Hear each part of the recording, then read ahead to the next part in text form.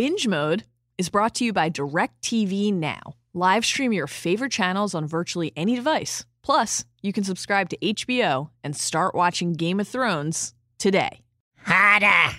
Your Grace! I know that you want to listen to Binge Mode, but Binge Mode has adult content and... Good. You should head to bed. I'm not tired! And now, Binge Mode. I know you're going to share it with me. The deep wisdom you found inside the head of a bird. People work together when it suits them. They're loyal when it suits them. They love each other when it suits them. And they kill each other when it suits them. She knows it. You don't. Which is why you'll never hold on to her.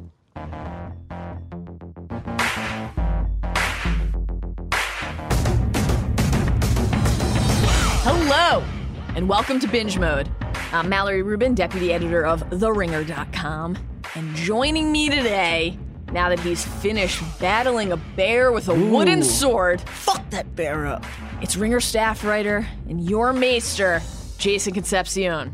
I would fuck that bear up. Give me a wooden sword. Let's fucking go.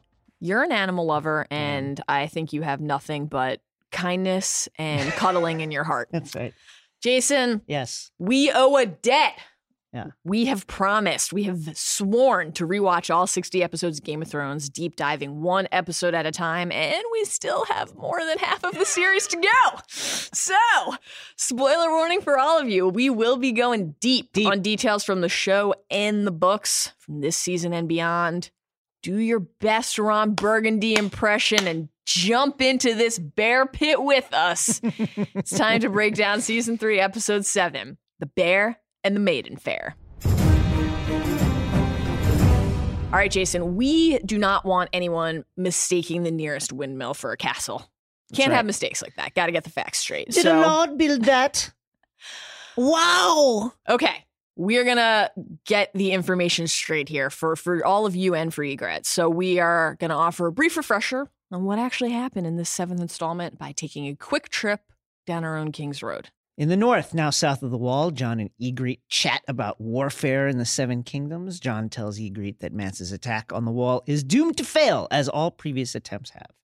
They're getting an earful, meanwhile, from that asshole Oral, the warg. Osha grumbles about Jojen. All he does is sit with Bran. He doesn't do chores, talks about magic shit. Jojen breaks the news that they aren't going to Castle Black, actually. They need to go beyond the wall. They need to find the Raven. Osha's like, no. I fought a white once. It was bad. Yeah, he also was my husband. He was my husband. So that sucks. I had to burn our house down around him. I am not going there. Oh, man. On the road to the twins, where everything will be cheerful and chipper. In Robb's royal tent, the Tullys, they're talking shit about Walder Frey, and they are literally comparing him to wet shits they have taken. It's colorful stuff. They are completely ignorant to the trap that is being laid for them. Robb and Talisa, they are focused on other things, specifically pleasuring each other. They're making sweet love on a furry plush blanket. They can't keep their hands off of each other. They both look phenomenal naked. They do. It must be said. And it's really sweet. They are genuinely in love. Talisa tells Robb that she is pregnant. She is carrying his child. Can you just take one night off from the war to lay with me, husband? What could go wrong? In King's Landing, Sansa tells her troubles to Marjorie. She doesn't want to marry Tyrion, and she's grappling with a painful awareness of her own naivete. Marjorie tells Sansa, hey, there are literally worse husbands that you could have. He's not that bad. And he's handsome. And I hear he can, Yeah. You know what I'm saying? Should probably talk to Roz. Good with his hands and his tongue. Well, a little late on Roz, but Tyrion also has doubts about the Union. He's grumbling about this with Bronn. Bronn tells him, there's nothing to it. Marry Sansa, get a child with her, sleep with Shae. Best of both worlds. Joffrey, in a little peek, summons Tywin to the throne room. He's annoyed. Tywin seems to be making major decisions without the king's input. The Mad King also had this concern about Tywin. Joffrey asks about rumors from the east, Dany and her dragons. Tywin says, it's true. Don't worry about it. And then he adds this fantastic lawyerly line. From now on, I will make sure that you are consulted on all important matters whenever necessary. It's a lot of fine print. Yeah. It's like, who decides which are the important ones and when necessary? Anyway.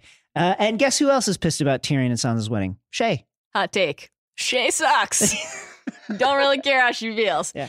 On the way to Dragonstone, Melisandre, meanwhile, sailing with Gendry, a.k.a. her IV bag of King's blood. They're making their way over the wreckage of Blackwater Bay. The Red Keep is looming in the distance, and she sends them to 23andme.com, gives them a little bio download. Your father was King Robert. This is a lot for the young man to process. Kind of cool info. Over in Yunkai in Slaver's Bay, Dany is marching on the city. She wants to conquer it. It's good practice, number one, for her army. And number two, there's 200,000 slaves in there, and she wants to free them. Jorah tries to talk her out of it, but she's not hearing it. Dany receives the Yunkish ambassador. They're pretty eager to get her out of town. He offers to buy her off ships in return for her leaving right now. She refuses, tells the ambassador that Yunkai's slaves must be freed, or she will take the city. In the Riverlands, Arya's sulking. She is not happy with how the Brotherhood is behaving. Gendry is gone. The Hound is free. She's pissed, and she's telling them so. For the first time, Arya pledges herself, not to the Lord of Light, not to the Brotherhood, not to any true religion, to death. It's a powerful, kind of creepy, but awesome moment. And she seizes her moment when the Brotherhood is preparing to go meet and attack a band of Lannister scouts. She flees, and she gets about 12 skips before the Hound scoops her right up. You can still see their torches in the mouth of the cave, and the Hound has just been lurking out there, I guess. At Harrenhal, Jaime says farewell to Brienne, who makes him swear to return the Stark girls to Cat. Jaime also says farewell to Roose Bolton. Roose is on his way to a wedding. The twins. Edmure Tully. Kind of strange then, for such a festive affair, that all Roose's men are sharpening their swords and getting their armor ready in the yard. That's that's normal wedding attire. A little weird. On the road away from Harrenhal, Jaime's getting to know Qyburn.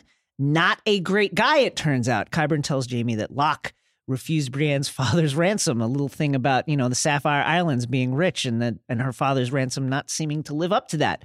This troubles Jaime. He returns to Harrenhal, where he finds Brienne fighting a bear in a bear pit. Jumps in, they fight the bear together and escape. Finally, at the Dreadfort. Good things. Torture porn, episode 13, actual porn. Ramsay sends two lovely ladies to seduce Theon, but of course, it is just a ruse.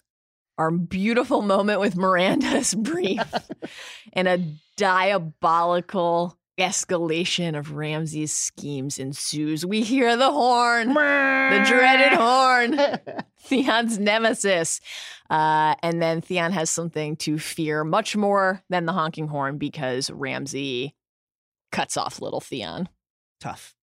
Really bad. Really not good. Really not good. Really not good. Really We've said tough about a lot of bad things, but that's really tough. Yeah.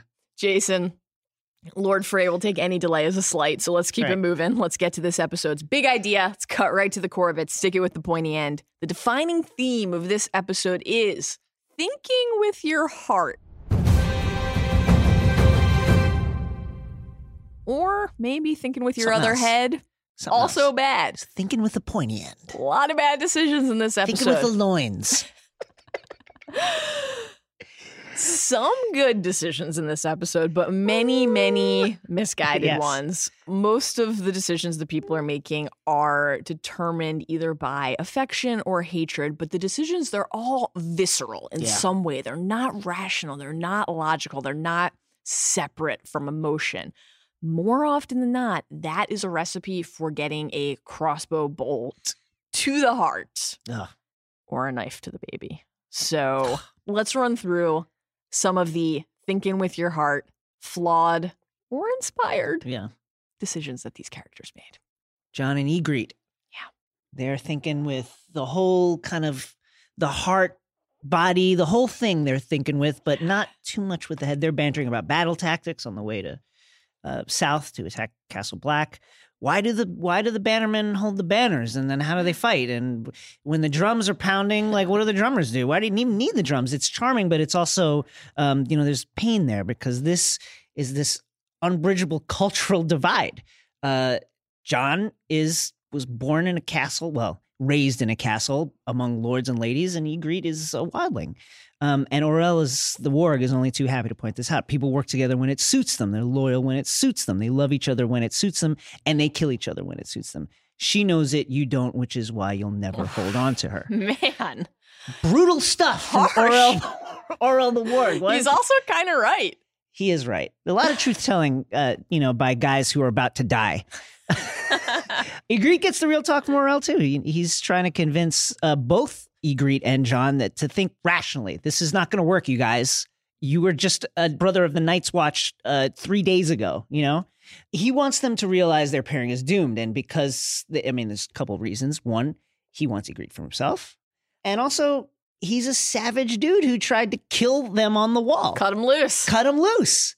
And they don't take him very seriously, even though he's making good points. Orell says to Ygritte, you think he loves you, is that it? You should be with one of your own. You like his pretty hair, his pretty eyes. You think pretty's going to make you happy? You won't love him so much when you find out what he really is. He's Jon Snow's brother in Night's Watch. She knows. Believe me, she knows. This charming back and forth that kind of dots the episode comes to a head when they're gazing at a windmill. Who built this? What? And they start talking about silky dresses. Jon says, maybe one day I'll take you to Winterfell. Great move, dude. It's like, what a line. Do you use that on all ladies?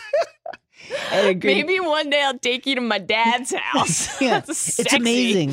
His mansion. It's great. And Ygritte says, oh, maybe one day I'll take you there after we've taken our land back. Love it. Jon, Ygritte, you won't win. I know your people are brave. No one denies that. 6 times in the last 1,000 years, a king beyond the walls attacked the kingdoms. 6 times they've failed. And it breaks his heart to say this. And he loves her. He wants to keep her safe. But this is true. Although it's not the whole story. Kings beyond the wall have actually gotten past the wall. It's just they haven't gotten out of the north. Blah, blah, blah, blah, blah. Jon is trying to make the point, same point he was making with the bannermen and the drummers and stuff, that Southern armies have a discipline to them. They are drilled on how to fight in masses, with mixed units, with cavalry, with archers, how to lock shields, when to advance, blah, blah, blah, blah, blah. The wildlings don't know how to do this stuff. And Jon's trying to explain it to me. You don't have the discipline. You don't have the training. Your army is no army. You don't know how to fight. And she's trying to argue with me. You don't know that. I do know that. If you attack the wall, you'll die. All of you.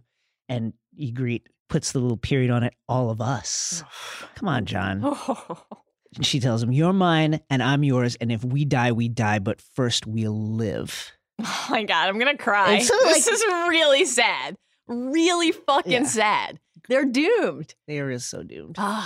Nothing gold can stay. It's true. No wildling love can last. They also start making out after and this. He grabs her by the hem of her fur garment and pulls her forward. Just want to be clear for the listeners, given some of our recent discussions. When you say he grabs her by the fur, you literally you mean her fur coat. Right. Speaking of fur, Rob and Talisa, doomed lovers. If ever doomed lovers have entered our lives, it's raining, guys. It's raining on the road, and Talisa is towel drying Rob's hair after they've come in from the rain. It is so adorable and really just really sad. This whole episode is fucking sad, man. None of these people can be together. They are sickeningly in love, right? Blackfish, Cat, Edmure, they're all like, dude, Walter's not going to be happy. This is a delay. He's impatient. Remember all that stuff about how we were on the clock here? And he's just like, guys, let's sleep on it. Let's clear the tent for a second. We should all get some sleep. And literally, before Cat has even left, he and Talisa are making out. Yep. He's thinking with the wrong head right now. Again, we have to say, in fairness, they both look fantastic. Exceptional. What a good-looking couple this is. So who can blame them? Yeah. Who can blame them? But how am I supposed to fight a war with this going on? What is he? I forget what exactly he says, but it's something along those lines. How am I supposed to sit here planning a war when you're over there looking like that? Right. So that's what I was just going to say. Like, they love each other. They can't keep their hands off each other. It's too cute, but it's also completely fucking ruining his mission here. He should be planning how he's gonna sweet talk Walder Frey, get back in his good graces, how he's gonna then use the troops that he gets from the Freys to reclaim Casterly Rock. But instead, he's focused on love, he's focused on sex, and it doesn't get any easier to return his attention to the war once Talisa tells him she's writing a letter to her mother and he's asking questions. Does she know you're a queen? Oh, that'll be a surprise. Lots of surprises. Oh, what else? Well, I'm carrying your child. She is pregnant. He is totally overcome. Yeah. It's really beautiful and sweet. She's worried that he'll be angry because there's other stuff going on. And he's just, of course, too dumb to realize that he should be maybe angry. And by the way, that's when you go home. Because, like, you can't have your pregnant wife in the field, dude. As we see. As we will soon see, right? Yeah. And she says, they're sharing a tender moment. She says, can you leave the war for one night? And he says, I love you. Do you hear me? I love you. And they kiss. They touch each other's beautiful hair. The right answer there was no, Rob. The right answer was no. I have a very important bit of business here to focus on. But love is love. Yep. Sansa is a kind of cool moment of self-realization. She grows up a little bit here in that scene with Marjorie as she's watching the ships kind of sail away. She realizes that she grew up wanting to live in the capital, like the way she describes seeing the lights glimmering in the windows of the capital. She talks about herself the way we always have talked about her. And, surrounded by knights and candles and fancy things and lords and ladies. And she realizes that it's a sham. It's really a sham. And she says, I'm stupid. I'm a stupid little girl with stupid dreams who never learns. It's a short-lived moment of self-awareness, though, because she then reveals herself to be a totally shallow person who's upset about marrying Tyrion because he's a dwarf with a scarred face. She's absolutely shocked at the idea that she might have to have sex with him as his wife. Thankfully, the show provides a little comic relief with Marjorie telling Sansa about stuff. He's rather good looking, even with the scar, especially with the scar. And then most women don't know what they like until they've tried it. And sadly, so many of us get to try so little before we're old and gray. Tyrion may surprise you. From what I've heard, he's quite experienced. Sansa, like, derp, derp, derp, derp. And that's a good thing?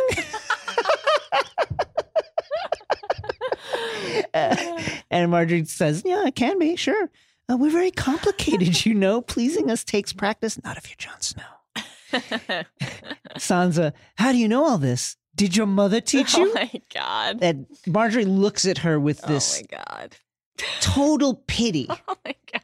The pity is absolute and deep and goes as far as the eye can see. And then she says, yes, my sweet girl, my mother taught me. All right. So how about that experienced guy? Yeah. How about Tyrion? Well, right? It's true. He's thinking with his heart. We trust Tyrion typically to be rational, to make smart decisions, to see the board. But he is in love with Shae. Simple as that. And he is fighting against the Sansa match for many reasons, but mostly because he's worried about Shae. Yeah. Right? Bronn tells him, snap the fuck. Yeah, what are you doing, dude? Out of it. You got it made. Wed one, bed the other. You'll have two women in a kingdom of your own. Tyrion says, two women to despise me and a kingdom to join them. This is a great line and a great bit of wisdom from Bronn. You waste time trying to get people to love you, you'll wind up the most popular dead man in town. Bronn, what a font of wisdom this guy is. Incredible. Focus on the shit that matters, right? He then shifts from, sage philosopher back to the crude Bronn we know and love. You want to fuck that Stark girl. You just don't want to admit it. And Tyrion says, I don't pay you to put evil notions in my head. Then Bronn says, you pay me to kill people that bother you. The evil notions come free. Later, Tyrion goes to see Shae, who is being just a whiny baby. You don't have your gold chains. So you want to fuck her? And Tyrion... I see. He's talking about babies. Yeah. He's talking about a life together. He is tragically making the same mistake for the second time in his life. He is truly and fully falling in love with someone who he can never be with. And Shae, she's upset, but she's also giving him a hard truth that he needs to hear. I'm your whore, and when you're tired of fucking me, I will be nothing. Tywin and Joffrey, what a scene Love between those two. Tywin all the little subtle dominance moves, the way just his whole demeanor when he walks in, the way he mounts the pedestal to the throne and stands there for a second. Not a man who likes being summoned. No, he doesn't like it at all. And just, the way he lords over him, says, we can get you carried. That sounds great, by the way. Yeah, but the truly interesting, almost shocking moment about Tywin is just kind of his short-sightedness, where he finds out, where he tells Joffrey about the dragons. Yes, they're real.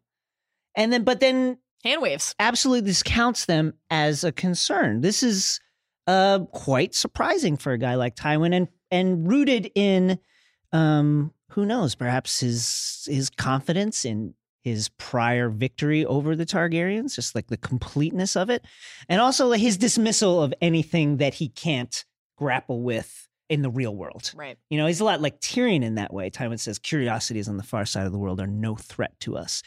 Interesting role reversal here, where Joff is right, essentially. Like, shouldn't we be concerned dragons. about? Seems like a big deal. Yeah, a Targaryen has 3 dragons. She just signed 3 5-star recruits. Yeah, do we want to think about this at all? And then, he says, how do we know these curiosities are not the beast that brought the whole world to heel? Tywin, because we have been told as much by the many experts who serve the realm by counseling the king on matters which he knows nothing. Tywin is like, Joffrey, listen, you don't know jack shit.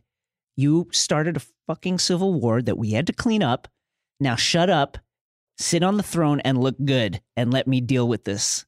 So uncommon for Tywin to not be thinking fully rationally about how big of a deal that really is. But Slaver's Bay is a long way away. It's true. So let's go to Slaver's Bay for a second. Let's talk about Dany. She has arrived in Yunkai, and Jorah is concerned. He says, you don't need it. Right. You don't need this city. Taking it will not bring you closer to the Iron Throne, right? She asks him, well, how many slaves are there here? And he says 200,000, if not more. And she says, then we have 200,000 reasons to take the city. Thinking with the heart. What if she had listened to Jorah there? It's interesting. Okay, first of all, far fewer seasons in Marine. Yeah. So there's that. She is committed. This is really when she fully becomes the breaker of chains. Right. She's earning one of those titles. Title. She's, you know the damn word. She's thinking with her heart in a way that is very noble. Yep. That shows the gentle heart that Jorah is always saying that she has, but is also taking her ultimately further off course, further away from her actual chief ambition. And then when she summons the Yunkish master to meet with her, what does he try to do? He's trying to think rationally. He's saying, okay, what does she need? She needs ships. She needs money. Let me offer it up. Great, and what a deal. Like, it was not that long ago that all she wanted was the ships. All she wanted. That's it. Gives her some gold and says, there's more waiting for you. She'll have as many ships as you require. All we ask is that you make use of these ships to sail back to Westeros where you belong. Leave us to conduct our affairs in peace. Again, we are forced to wonder, what if she had just done this, right? One look at the crouching slaves behind the Yunkish master, and she is fully focused anew on her task, right? I have a gift for you as well, she says, your life.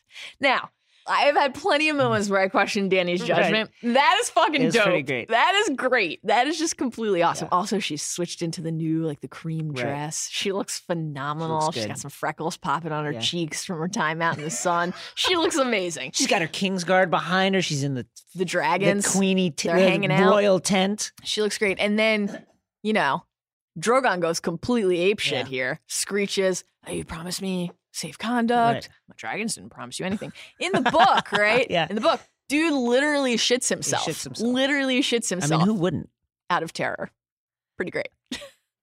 Hey guys, just a quick break to tell you about our sponsor. Binge Mode is brought to you by DirecTV Now. Live stream your favorite channels on virtually any device. Plus, you can subscribe to HBO and start watching Game of Thrones today. And now, back to Binge Mode.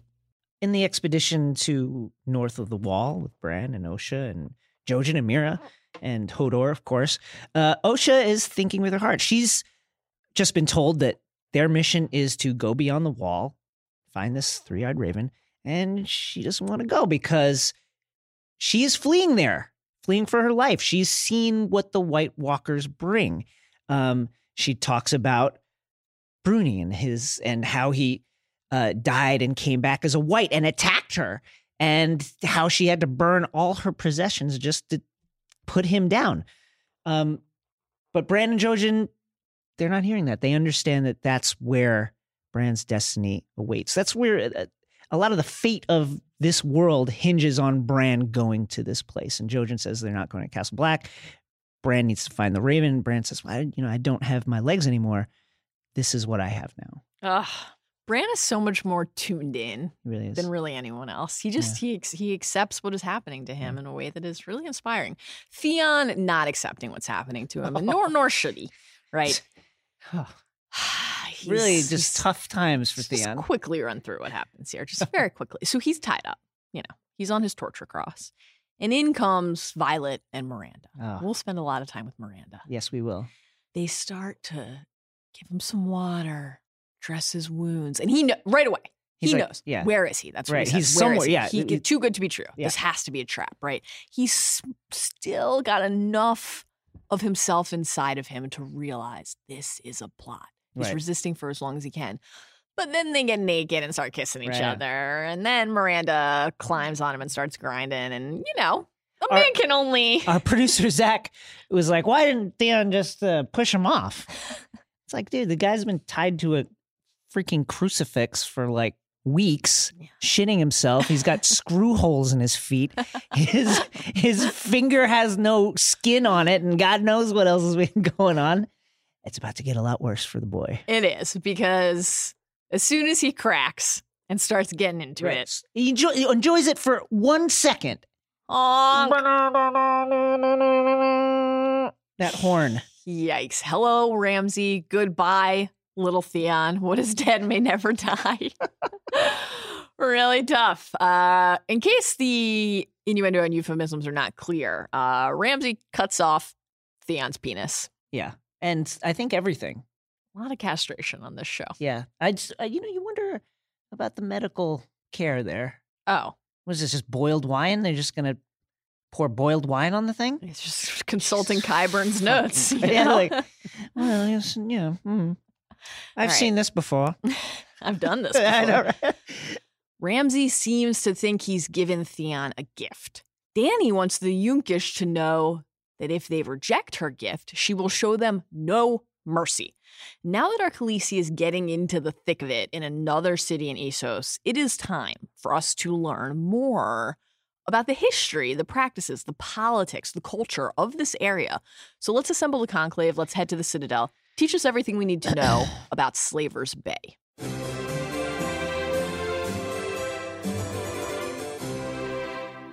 Beautiful Slaver's Bay by the Bay of Sighs. Millions of human lives ground up into nothing. Slaver's Bay, great town. It's actually a collection of 3 cities.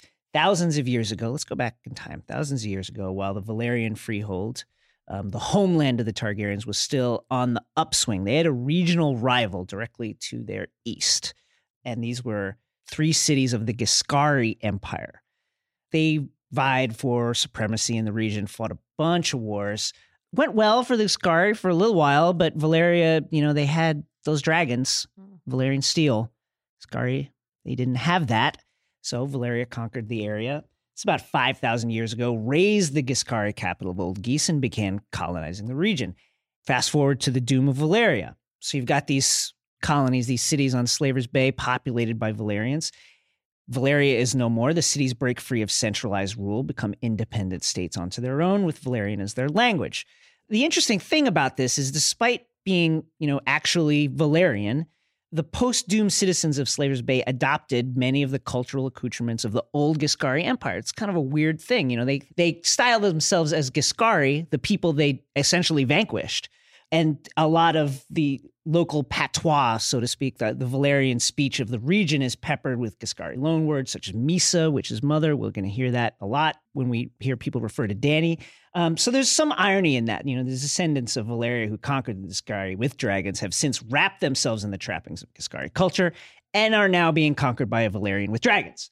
Valyria was a slave-holding empire, and they passed that odious business down to their colonies. There are 3 cities that make up the greater Slaver's Bay metro area: Astapor, where Dany got her Unsullied; Yunkai, a.k.a. the Yellow City, the smallest of the three, famed for its pleasure houses and fighting pits, and Marine, the largest, which we'll get to and spend a lot. Boy, will we get to Marine. lot of time at Marine. Spent a lot of time there. So the slave trade of basically the entire known world, indirectly or directly, is related to Slaver's Bay. Passes through there. Either the slaves are passed through there, the Dothraki bring the slaves to Slaver's Bay, and they're circulated throughout the world, or they come up from Sotheros. It's an important area for the slave trade. It's the hub of it. It's the heart of it. And that's the important context to why the Yunkish ambassador is like, hey, take the ships and leave. Because it's not just that Dany wants to conquer the area. Her presence as a freer of slaves is very unsettling to the slave masters. The slaves are going to hear about this. They're going to get hope. They're going to think, oh, maybe if I kill my master, I can jump the wall and just be out there with Dany. Or, what if we... So they're fearing uprisings from within. A significant percentage of the populations of a lot of the cities of these, not just Slaver's Bay, but basically all the free cities too, except for Braavos, are slaves. Right. And so Dany really threatens that. Not just the economy, but the whole culture and the lives of the people who have made their living off of slaves. So the last thing these rulers want is Dany around. They want her to leave. They want her to leave right now. But she's not gonna. No, she isn't. No, she isn't, guys. All right, Maester. Yeah. Shay wants to know if she's invited to Tyrion's wedding. Am I invited to your wedding? Can I come? It is time to head not only to Tyrion's wedding, but to the Sept, to bathe in the light of the Seven, sharing 7 of our favorite insights and observations from this episode, lightning round style. You go first. Shay, when their little conversation about the wedding, says to Tyrion, why don't we go back to where I came from? Why don't we go across the narrow sea? And he says, what should I do there? Juggle? A little book nod for the book readers there. Not sad about not spending all that time juggling. Number 2, Kat. This is savage to her own brother to say this about Frey, when Edmure's basically like, he'll be fine if we're a little late. He's getting the wedding he wants. He's getting a wedding. What he wanted was a king. Rude, also true. Yeah. And we don't usually consider Kat to be the person espousing this wisdom and this insight, but she knows. She has the measure of Lord Frey better than any of these other people. He's not just suddenly okay with everything. The Freys have been locked out of a lot of portentous marriages over the years. They tried to marry a Targaryen quite comically back in the days gone by. And, here is Walder on the cusp of his grandchild being a king or a queen or princess, something. King in the North. All right, number 3. Tormund giving sex ed out here. Most men fuck like dogs. No grace, no skill. You need to be patient. Give her time. Your cock shouldn't go near her till she's slick like a baby seal. Fucking savage, Tormund. Really hard to look at baby seals the same way after hearing you do that. Wow. Number 4, Shay.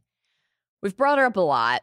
This is really, this is the episode where she just gets a little too annoying for me, personally. I'm just like, I'm not here for it. Right. But she does have a legitimate point when Tyrion's basically like, it's fine. Like, yeah, sure, I'll be married to her, but like, I'll come home to you. And she's like, all right, you'll be married to her while I empty her chamber pot and lick your cock when you're bored. Damn. I mean, slight oversimplification of what it would be, but not really. Essentially what Bronn put on the table as the best possible situation. Right. Gendry, with a little foreshadowing of his constant sea journeys. He sails by King's Landing with that intense dramatic music. Melisandre's telling him, your father was King Robert. When are we getting the payoff? When are we going to find out where that dude is? His upper body strength has got to be amazing by now. Oh my God, so much rowing. I just want Gendry and Arya to sync up again. They were so good together. I really want that. Yeah, they were fantastic together.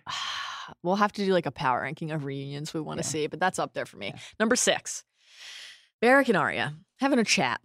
And Beric says the Red God is the one true God. Yeah. You've seen his power, right? She's seen Thoros raise Beric from the dead. What he commands, we obey. Beric is still trying to explain how they could let the Hound go, how they could let Melisandre take Gendry, how they could be justifying the decisions that they're making. Arya says, he's not my one true God.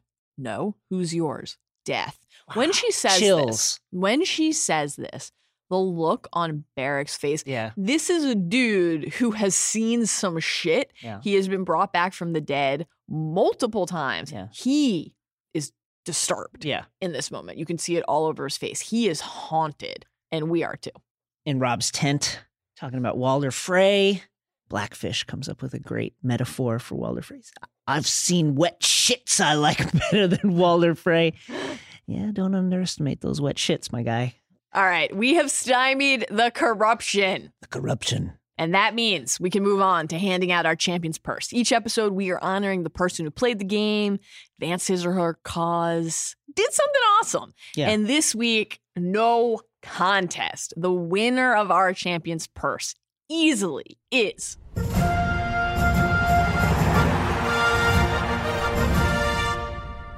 Jaime Lannister. What an episode. We did not talk about him in the pointy end because we knew we would be going deep here on his arc in this episode. But Jaime certainly followed his heart. Yeah. He certainly followed his heart. In his case, though, it actually paid off. This is the rare case where doing that was wise or at least not damaging. He becomes a hero here. It took 3 seasons and 7 episodes, but this is what an incredible reversal of a character who was a dastardly villain, attempted child murdering villain. And fucks his own sister. Fucks his own sister, kills a bunch of dudes. All of a sudden you're like, wow, I like this guy. When he goes to say goodbye to Brienne and Harrenhal, the exchange. Yeah. Again, we've talked about a lot of really touching moments that are romantic in nature in this episode. This one is not romantic, but it's as poignant and as powerful as any of the others. He says, I owe you a debt. And Brienne says, when Catelyn Stark released you, we both made a promise to her. Now it's your promise. You gave your word. Keep it and consider the debt paid. And Jaime says, I will return the Stark girls to their mother. I swear it. What does Brienne say in response? Goodbye, Sir Jaime. Jaime. She uses his Sir name. Jaime. This is the woman who's been calling him Kingslayer nonstop, Right. even after he completely opened his Bared heart his to soul her to her. in the bath. Yeah. And this is it. This is the moment where she uses his name. And he literally He is on the verge of tears. He actually can't bring himself to speak again. He nods and he turns and goes. It is a really, really beautiful moment. I love the little moment with Lord Roose Bolton. And he says to Jaime as he's departing, you will give my regards to Lord Tywin, I trust. Then Jaime says, tell Robb Stark, I'm sorry I couldn't make his uncle's wedding. The Lannisters send their regards. It almost makes you wonder, does Jaime know? It's an eye-raising moment. I don't think he does. It's like it would be impossible for him really to know, but I think it's stuck in his head, certainly. It's stuck in Roose's head. Absolutely. Yeah. There's also a great exchange between Jaime and Qyburn on the road. Qyburn's mending his stump, and Jaime manages to get Qyburn to reveal quite a bit about his own past, his experiments. What did he do? Why was he actually robbed of his chain? Not just because he was, quote, too bold. Too bold. He was cutting open living men who were about to die, but he was experimenting. Right. Qyburn tells Jaime that Locke is not accepting Selwyn Tarth, Brienne's father, his ransom offer, 300 gold dragons, fair price, right? Because why? Locke, thinks that Brienne's father has all the sapphires in the world. That's why it's called the Sapphire Islands. This is Jaime's fault, right? Yeah. So there's some level of guilt and responsibility here, but also when Qyburn basically says to him, she's their entertainment for the night. Right. They're at war. And then after the night, who knows? They're not really, they're men at war. Yeah, they're men at war. They don't really care about the money anymore. They're not thinking about that. She's their entertainment for the night. At that point, his genuine concern for Brienne kicks in, and he demands right away, take me back to Harrenhal, his protectors. No, I'm supposed to take you to King's Landing. Well, you want a reward from my dad? Because I can either tell him you cut my hand off or you saved my life. Up to you, bud. They head right back. And as soon as he's there, he literally jumps into a bear pit to fight for Brienne's safety. It's really cool. Yeah, it's amazing. I mean, it's really amazing. This is something you would never expect from Jaime 4 episodes ago. Last season, certainly. It's just absolutely incredible. How many people alive would he do this for? Cersei, Joffrey, certainly the children, and Brienne. Maybe Tyrion. He'd do it for Tyrion. Yeah, he'd Come do on. it for Tyrion. I mean, So that's it. he does Tyrion a pretty good solid Sure. later on. His dad? Yeah, I think out of a sense, I don't think he would take as much satisfaction in it. And I certainly think if that happened, Tywin would not thank him. Right. Short list. Right. And then afterwards, after he rescues her, gets her out of the bear pit, you then have to get her out of this mob of angry Boltons whose entertainment you've ruined now twice. And he says, I'm taking her back to King's Landing unless you kill me. What do you think is more important to Lord Bolton, getting his pet rat a reward or making sure Tywin Lannister gets his son back? By the way, real brave of Jaime mouthing off to Locke again. Yes. When they are leaving, there's a moment as the credits Yeah. are about to roll when Brienne kind of just looks side. She doesn't say anything, but she kind of looks sideways at Jaime, and it's like she's truly even she used his name earlier, but right there she's seeing him for the first time. Yeah. And their bond is sealed, and so is the audience's affection for him. It's these duos, these little relationships, unexpected relationships that make this So show good. and book so good. So good. So good. All right. I like to think that we have a good duo going I here. think so. Guys, you pay us to binge for you. That's right. The evil notions come free. We hope that you had as much fun as we did today and that you will join us again next time when we will be discussing Season 3, Episode 8, Second Sons, Dario Come Into My Life at Last. Hot Dario. No, I'm No? no. You're not down on Fabio Dario? No. We can have a full-on argument about this. I'm all in on number 2. Until then, guys, remember, most women don't know what they like until they've tried it. Did your mother teach you that?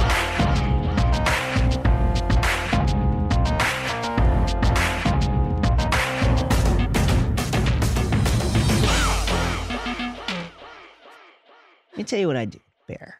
You know where the bear is weakest? They're weak in the neck. Get him in the neck with that wooden sword. Ugh! Kill this bear.